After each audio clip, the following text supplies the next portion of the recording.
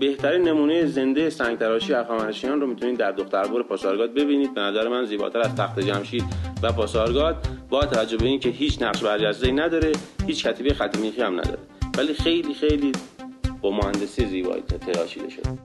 سلام دوستان، به یه قسمت دیگه از به وقت سفر خوش اومدید. من میزبان شما علی هستم. امروز میخوایم ببریمتون پاسارگاد. تو قسمت قبلی در مورد هیچ هایک باهاتون صحبت کردیم و خواستم یه مثال واقعی براتون بیارم تو این قسمت. حدود سال پیش بود توی زمستون که من در حال هیچ هایک بودم و یه نفر منو سوار کرد و کار ما به دوستی کشید. کسی که سوارم کرد فرشاد بود، اهل پاسارگاد هست و منو دعوت کرده بود که بازم برم اونجا. با مریم رفتیم اونجا و کلی به همون خوش گذشت. آره واقعا خیلی خوش گذشت. جای همگی خالی، خیلی سفر جذاب و هیجان انگیزی بود. مخصوصا اینکه توی این برنامه با فرشاد مصاحبه کردیم که در همون پاسارگاد زندگی میکنه و اونجا رو برامون توضیح داد و در مورد ایل و طایفشون صحبت کرد. در ادامه با فردین آشنا شدیم و مصاحبه کردیم. فردین همکار علی هستش، کار اینکامینگ انجام میده و جاذبه های هیجان انگیز اونجا رو خیلی تخصصی تر برامون توضیح داد. خب بذارین اول بهتون بگم تو این اپیزود در مورد چی نمیخوایم صحبت کنیم. ما در مورد آرامگاه کوروش کبیر نمیخوایم صحبت کنیم، در مورد شکل پلکانی آرامگاه نمیخوایم صحبت کنیم، در مورد اینکه شکل این آرامگاه ممکنه از دیگورات‌های بین النهرینی الهام گرفته باشه نمیخوایم صحبت کنیم. در مورد تکرار این نقش توی پلکان تخت جمشید نمیخوایم صحبت کنیم. در مورد بناهایی که کنار آرامگاه هست مثلا زندان سلیمان و شباهتش با کعبه زرتشت که توی نقش رستم هست نمیخوایم صحبت کنیم. در مورد هیچ کدوم از اینا نمیخوایم صحبت کنیم. میخوایم توجهتون رو ببریم به این سمت که پاسارگاد به عنوان یه اثر جهانی ثبت شده. مریم جان، ثبت اثر جهانی چی هست؟ کی انجام میده و اصلا برای چی باید برای ما مهم باشه؟ برای ما از اونجا مهم میشه که از کلمه ارث و میراث صحبت به میون میاد. شما خودتون وقتی که توجه داشته باشین به این نکته، زمانی که از پدر بزرگتون یه چیزی به یادگار براتون میمونه خیلی براتون ارزشمند هستش و سعی میکنین از اون به نحو احسن نگهداری بکنین. توی کشورمون هم به همین شکل هستش. آثارهایی که از حکومت‌های قدیم برای ما به جا میمونه، نگهداریشون برای ما حائز اهمیت میشه.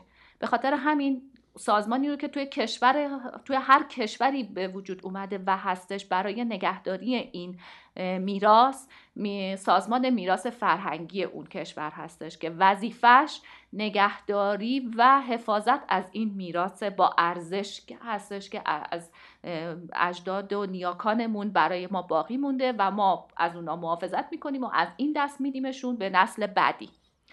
اما گاهی این آثار اونقدر اهمیت دارن که سازمانی به نام یونسکو که بخشی از سازمان ملل هستش وظیفه‌ای رو به عهده گرفته و یکی از کارهایی رو که انجام میده همین ثبت میراث جهانی هستش.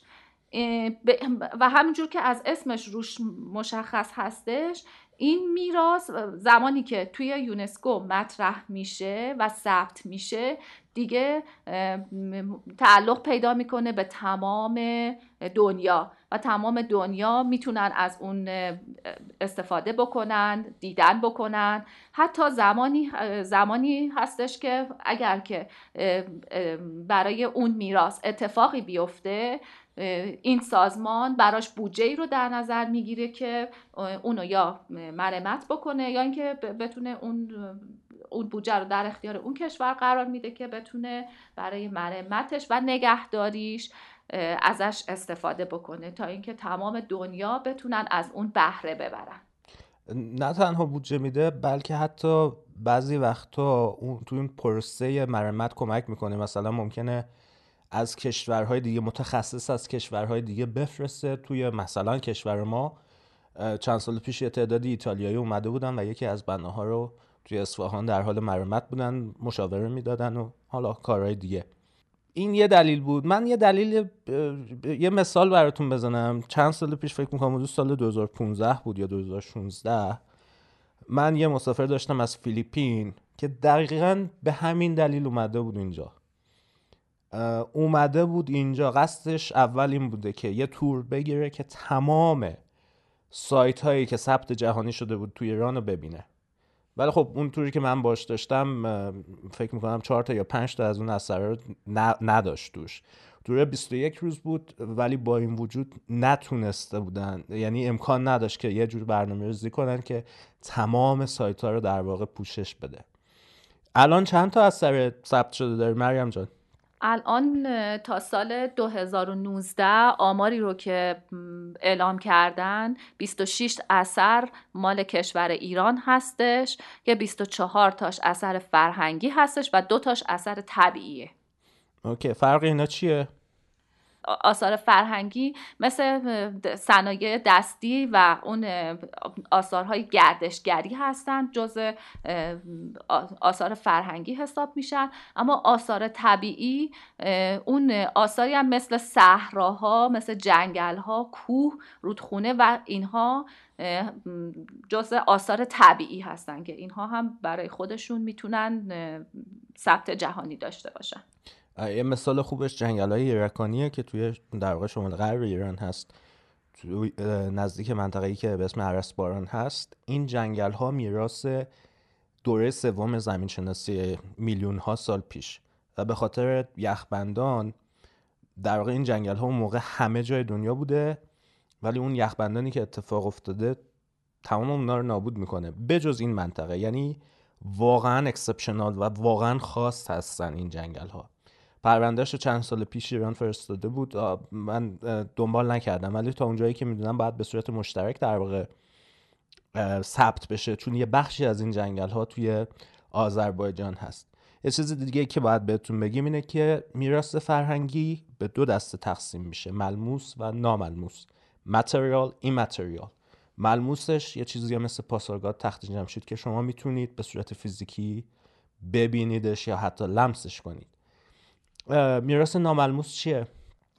از میراث ناملموس هم میتونیم از اون سنت ها و آیین هایی که وجود دارن نام ببریم، مثل مراسم عید نوروز یا همون خود نوروز هستش که خب فکر میکنم که در یه سری از کشورهای دیگه ای هم این مراسم رو دارن و از اون استفاده.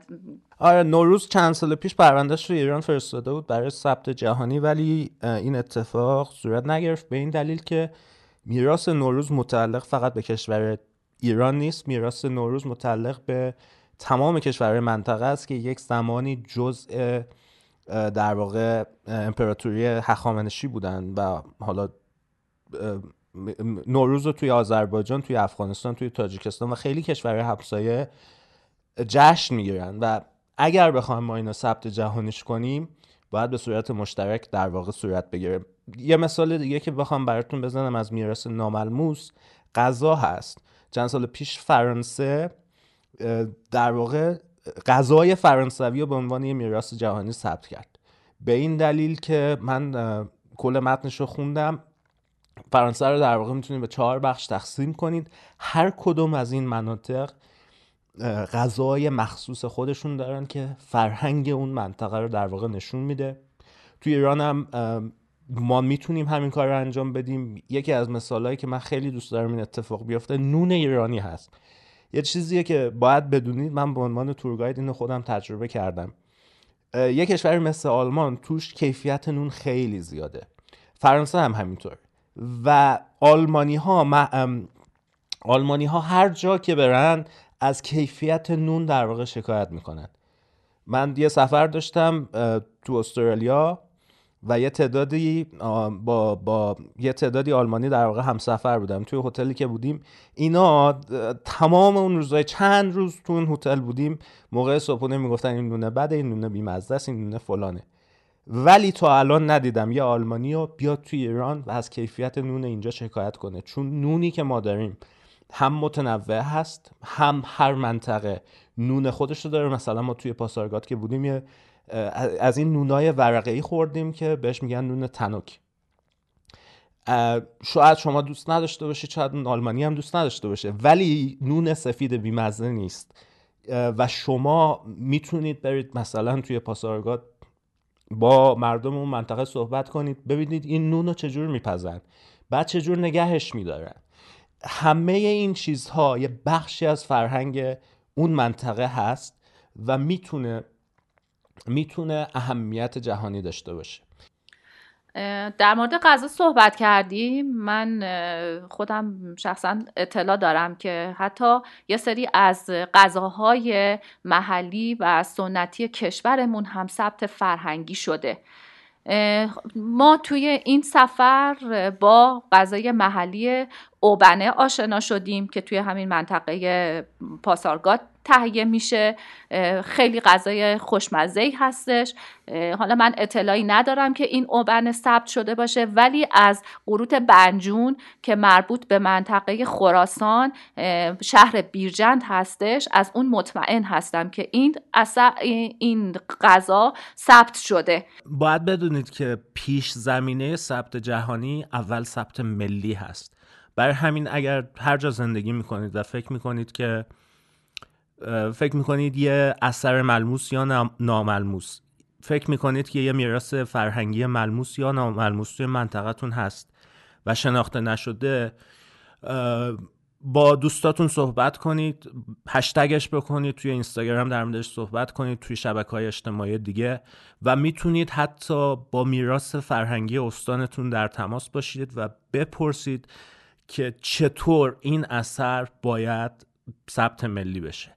اگر میخواین هر چیز، حتی ثبت ملی، ما توی کشوری هستیم که 80 خورده میلیون جمعیت داره و همینی که این مردم یه منطقه، یه کشور، فرهنگ اون کشور، فرهنگ مناطق مختلف اون کشور رو بدونن، یه قدم به جلو هست.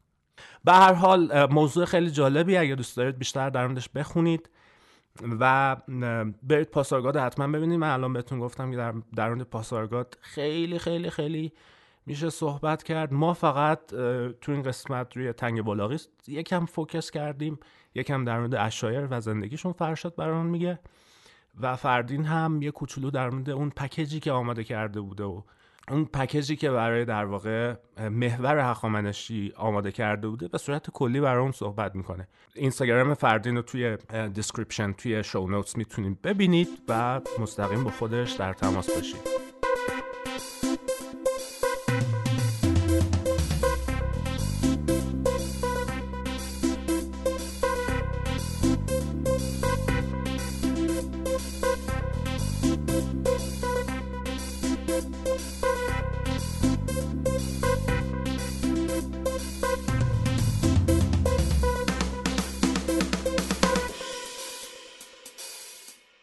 فرشاد و فردین خیلی مهمون نواز بودن و تمام اطراف پاسارگاد رو به ما نشون دادن، از جمله تنگ بلاغی.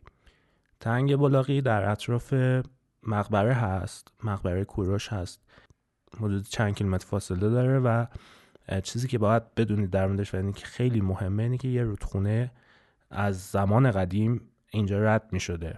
این رودخونه متاسفانه الان خشک شده، ولی اون زمان خیلی پر آب بوده به حدی که بعضی جاها قابل رد شدن نبوده، یعنی محل عبور خیلی سخت می شده. برای همین هخامنشیان یه بخشی از کوهو یکم بالاتر به اصطلاح کانال کشی میکنن، کوهو میبرن، یه محل عبور برای خودشون و حیواناتشون درست میکنن. به این میگن دختربر. خب الان صدای فردین رو میشنویم که محل رو خیلی خیلی قشنگ برای ما توضیح داد. این فیلم رو ما توی اینستاگرام میذاریم، اونجا میتونید ببینید. خب پس از بلاغی شروع بکنم تا بعد مشخص در مورد دختربر صحبت کنم. تنگه بلاغی یک تنگه‌ایه که دشت پاسارگاد کنونی رو، من در مورد شهر شما دشت پاسارگاد کلا صحبت میکنم. ببین ما دشت پاسارگاد داریم، دشت صفا شهر، دشت آباده است، دشت مردشت، دشت زرقانه، دشت شیراز. در مورد دشت هم صحبت کنم. ما راه تنگه بلاغی مسیر ارتباطی این جغرافیاست به جغرافیای کنار دستیش. تو همه زمانهای تاریخی هم مورد استفاده بوده و آثاری هم از همه دوران تاریخی توی اونجا دیده شده. از عهد باکون، یعنی میشه 5000 و بیشتر از 5000 سال قبل اونجا یافت شده سفالای نخودی رنگی که تو کوره کار شدن. نه کوره‌ای نیستن، خامن ولی رنگ شدن. اونا توی بلاغی کشف شده. قبرستان‌های تاریخی، خمره‌های بزرگی که استفاده شیره انگور یا شاید دیگر استفاده‌های اونجا می‌شده. کوشک بلاغی رو داریم که یک بنای متفاوت از بنای معماری هخامنشی، ولی با یک تفاوت‌ها و شباهت‌هایی در یک منطقه استراتژیک که پشتش، یعنی از تخت جمشید سیف‌تره. از تخت جمشید سیف‌تره. این صخره‌ای که پشت کوشک پاسارگاده پشت هیچ کدوم از بناهای هخامنشی نیست. یعنی شاید قشنگترین قلعه هخامنشیان باشه. شاخص‌ترین و نزدیکترین زیبایی بلاغی دخترباده، چون همین ورودی، چون تنگی بلاغی 13-14 کیلومتره که دخترباد تو 1 کیلومتریشه. 1 کیلومتری به سمتی که راه بازه، به سمت دشت پاسارگاد. بله. یک مسیری هست که مسیر تو رفتگی شدید صخره، مثلا توی یک بخشی از بسته رودخانه یا طبیعت رو بهش میگن پوزه. این در مثلا همون جایی که بعضی وقتا اگه ارتفاع داشته باشه گردنه هم میشه. بعد این پوزه بلاغی صخره‌ایه و رودخانه هم که رودخانه‌ای که همه این آب دشت پاسارگاد رو میبره توی بلاغی رد میکنه. اینجا رودخانه شاید توی وقتایی از سال خیلی آب زیاد میومده، مل میزده، بالا میومده. به همین خاطر اینا لازم داشتن یک مسیری حداقل برای عبور شاید چاپارهاشون، شاید کاروانهاشون، دامهاشون و خود اشخاص. بله. خب تو پایتخت هخامنشیان پاسارگاد و تخت جمشید این بر و اون سمت این تنگه هستن، قطعا اینجا استفاده داشته. این مسیر رو در کنار صخره مشرف به رودخانه ایجاد کردن که شاید بتونن برخلاف شیب آب هم مثلا بتونن. وقتی که توی تنگه بودیم، فرشاد برای ما از خاطرات بچگیش میگفت، این که چجور میومدن اونجا بازی میکردن، توی رودخونه شنا میکردن، ماهی میگرفتن و الاخر.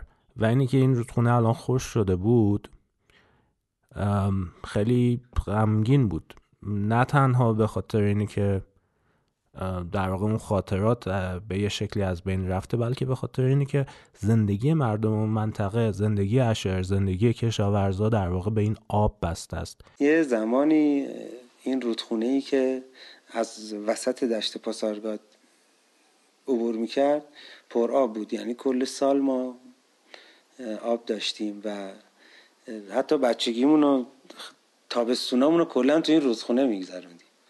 هم میرفتیم زورا شنا، همین که میرفتیم برای تفریح ماهیگیری میکردیم. چقدر طبیعتش بهتر بود. ولی خب الان دیگه 10-15 ساله که درگیر خشکسالی هستیم، دیگه خوش شده همه چیز. من وقتی که تور لیدر شدم خیلی زود فهمیدم که برای فهم تاریخ باید تسلط خیلی خوبی روی جغرافیای مکان داشت. این مطلب به شکلی توی حرفای فرشاد مشهود بود و حالا همین مطلب رو به یه شکل دیگه توی مسیر زندگی فردین هم میبینیم، اینکه چجور اون جایی که به دنیا اومده، شهر پاسارگاد، روی زندگیش تاثیر گذاشته. باید سطح دانش یک تور لیدر باشه تا بشه تور لیدر. حالا من تور لیدری رو که مثلا بگم که شاید از 14-15 سالگیم حتی کمتر یادم بیاد که تو پاسارگاد بودیم و یکی از تفریح‌های ما اون موقع بناهای پاسارگاد ثبت جهانی نشده بود و اینجاها رونق روستاها مثل الان نبود. می‌بینید که منطقه پاسارگاد 5 تا روستا بیشتر نیست، به علاوه حالا تو دشت پاسارگاد بخوایم نگاه کنیم یه تعداد بیشتر، ولی خب جایی که امروز پاسارگاد گفته میشه 5 تا روستاست که اینا به هم پیوست دارن. خب بافت فرهنگی ما خیلی ضعیف بود. ما تو روستامون اینترنت نداشتیم، یعنی تو همه روستاها اینترنت نداشتیم. یه دونه مرکز مخابرات حالا تو یکی از روستاها بود. یعنی میخوام بگم که توی همچین محیطی داشتیم، توی پاسارگاد زندگی میکردیم. به یکی از تفریحات مردم اینجا همینجوری که مثلا شما به واسطه سفرهاتون قطعا متوجه شدید که مردم بومی به میهمانشون خیلی بیشتر با قلبشون پذیرایی میکنن تا بخوان به جیبشون نگاه بکنن. و اینکه ما اونجا میرفتیم، حالا خیلی از بچهای اینجا یادگاری میگرفتن، دست نوشته، امضا، حالا در حد یه هلویی هم مثلا صحبت کنن باهاشون، اینو تفریح محسوب میشد. خب من این کار رو ادامه دادم و چند سالی هم که سالهای آخر دبیرستانم بود. خونمون نزدیک به آرامگاه بود اون موقع و این فنسای اطراف آرامگاه هم خیلی درست حسابی نبود. از همون کنار میرفتیم داخل مجموعه و بیشتر با توریست‌ها ارتباط برقرار می‌کردیم. و اینکه حالا چون داداشم هم رشته زبان می‌خوند بی تأثیر نبود به دلیل علاقه من به زبان. دیگه از 18-19 سالگی اولین درآمدهای خیلی کم از تولیدگری کسب کردم. خیلی کم بود ولی خیلی مشوق بود برام. چون اون موقع مثلا خانواده من هیچ موقع به من 500,000 تومان پول یه جا نداده بودن، ولی خب مثلا یه توریستی به من مثلا یه موقع 500,000 تومان داد، مثلا 10 سال پیش. خب این خیلی مشوق بود. و انتخاب رشته دانشگاهیم چون دبیرستان ریاضی بودم، بعد رفتم معماری و معماری یه سری پروژه‌های دانشجویی رو حوزه باستانشناسی پاسارگاد کار کردم و بازم بیشتر درگیر شدم. و بعدش هم که فارغ التحصیل شدم دیگه پیگیری‌های سازمان میراث فرهنگی و کنکورش و مسابقات تخصصیش و تولیدگر شدن و 6 سال الان بیشتر رسمی لیدر هستم. 7 ساله توی این مدت این 3 سال آخر رو دیگه رو حوزه جغرافیایی خاص خودم کار کردم.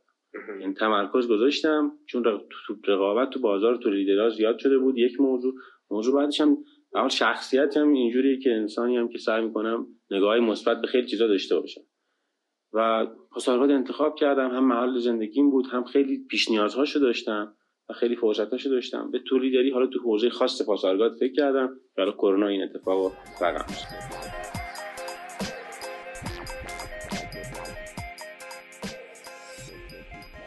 در ادامه فرشاد در مورد عشایر منطقه و تاریخچه ایل خودشون برای ما صحبت میکنه. آره، ما یکی از طوایف ایل خمسه هستیم. ایل خمسه توی استان فارس هست و بیشترم در کوپایه‌های زاگرس، بخش میانی شمالی استان فارس.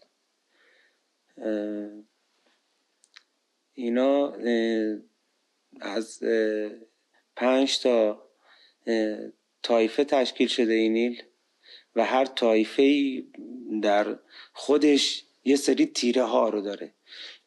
یعنی طایفه به صورت جزئی تر که میاد میشه تیره دیگه. در هر تیره هم حدوداً به اسم جدشون میشناسن، یعنی چیزی در حدود 4 نسل قبلشون که بهش میگن اولاد، مثلا میگن اولاد فلانی. اینجوری ما هم تیره علی شاخولی هستیم از طایفه باستری و حالا در گذشته همه دامدار بودن، کوچرو بودن و حالا تو این قسمت تو بخش زاگرس ایلاق اشلاق میکرد. الان یکم فردین در مورد پتانسیل گردشگری منطقه پاسارگاد برامون صحبت میکنه. ولی خب من فکر میکنم که بنای ثبت جهانی پاسارگاد و مجموعه میراث جهانی پاسارگاد به این دلیل که تو کل خاورمیانه هیچ بنایی رو نداریم که 2 بار ثبت جهانی شده باشه. پاسارگاد ما 2 بار ثبت جهانی شد، یعنی هیچ دلیلی دیگه باقی نمیمونه که اینجا گردشگری توسعه پیدا نکنه. یک ظرفیت بسیار عظیمیه که همونجوری که در مورد معادن صحبت میکنیم، در مورد صنعت برق صحبت میکنیم، در مورد صنعت خودرو صحبت میکنیم، در مورد گردشگری دریایی صحبت میکنیم، توسعه اینجا میتونه یک قطب اقتصادی رو به نظر من و پیوستش به منطقه تخت جمشید و پاسارگاد ارائه بده. فردین برای ما گفت که به خاطر کرونا عملاً بیکار شده، دقیقاً مثل من، ولی با این وجود بیکار ننشسته. صبحها میره توی مدرسه و انگلیسی تدریس میکنه و توی بقیه وقتش در حال تهیه یه پکیج هست برای کسایی که میخوان به اون منطقه سفر کنن، چه ایرانی ها و چه خارجی ها. تور ما الان چند نمونه تور تو پاسارگاد همین الان، شما اگه کسی مشتری این کار باشه واقعا ما میتونیم براش اجرا بکنیم با نیروی متخصص. یک تور پرنده نگری میتونیم تو پاسارگاد بذاریم. کسی فکر نمیکنه که تو پاسارگاد پرنده باشه، ولی پرنده‌های پاسارگاد خیلی خوشگلن. یعنی یکی از بهترین سایت‌های پرنده نگری دنیا میتونه باشه. شما تو تنگه بالاقی برید ببینید، صخره‌های عظیمی داره، انواع پرنده‌های شکاری توش هست، انواع پرنده های زینتی توش هست، خیلی زیبا هستن. چرا ما پرندگی نداشته باشیم؟ یعنی که همین الان ما قادر هستیم که تو پاسارگاد تورهای مخصوص صخره‌نوردی بذاریم.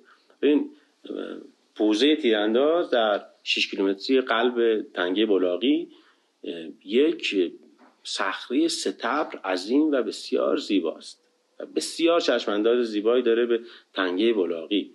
خب چرا مثلا همه جای ایران همه سایت پروازی داریم یا سایت صخره‌نوردی داریم؟ خب اینجا هم میتونیم استفاده بکنیم.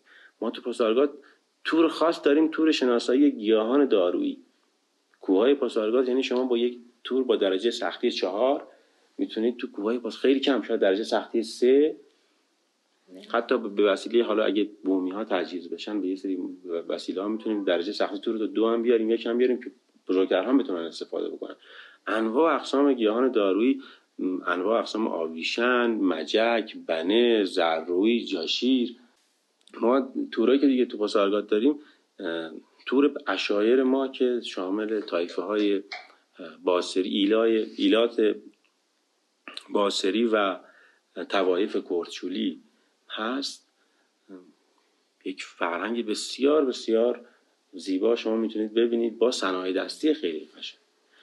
ما تو پاسارگاد همین الان میتونیم تور داشته باشیم. اصلا این مدل تور خیلی خاصه. اصلا شاید ایده نمیدونم این پادکست کجا پخش میشه، ولی اگه جایی پخش شد بگید مال فردین یوسفی بوده. واقعا اینو بگید. ما همین الان میتونیم تو از شیراز تا اینجا، از شیراز ما سال 98 یه بارونی اومد واقعا چقدر استان فارس آسیب دید. اون تصویری که از تو دروازه قرآن پخش شد به نظر من اول که خیلی وحشتناک بود، خیلی هاریبل بود. اینجوری توصیفش کرده بودن خیلی جا. چند نفر کشته شدن. همون تصویر رو شما باش مقیاس حالا کمتر بیشتر تو کل استان فارس در نظر بگید. همین که پاسارگاد ما خیلی از مسیرهامون مگه پلمون آب نبود؟ همه جا رو آب گرفت. ولی خب الان بعد 2 سال می‌بینی همون روستاها الان دچار خشکسالی هستن.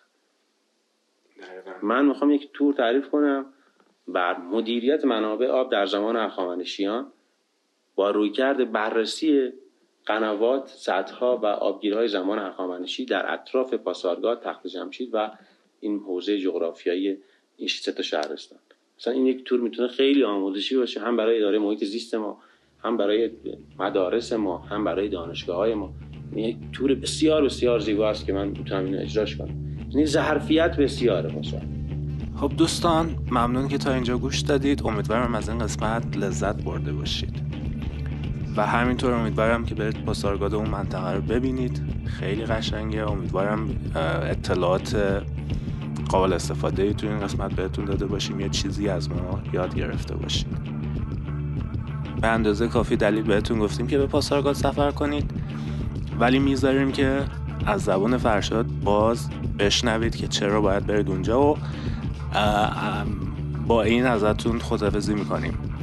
قبل از اون دوست دارم ازتون دعوت کنم که هر پیشنهادی انتقادی دارید به ما بگید. تو اینستاگرام میتونید با ما در تماس باشید.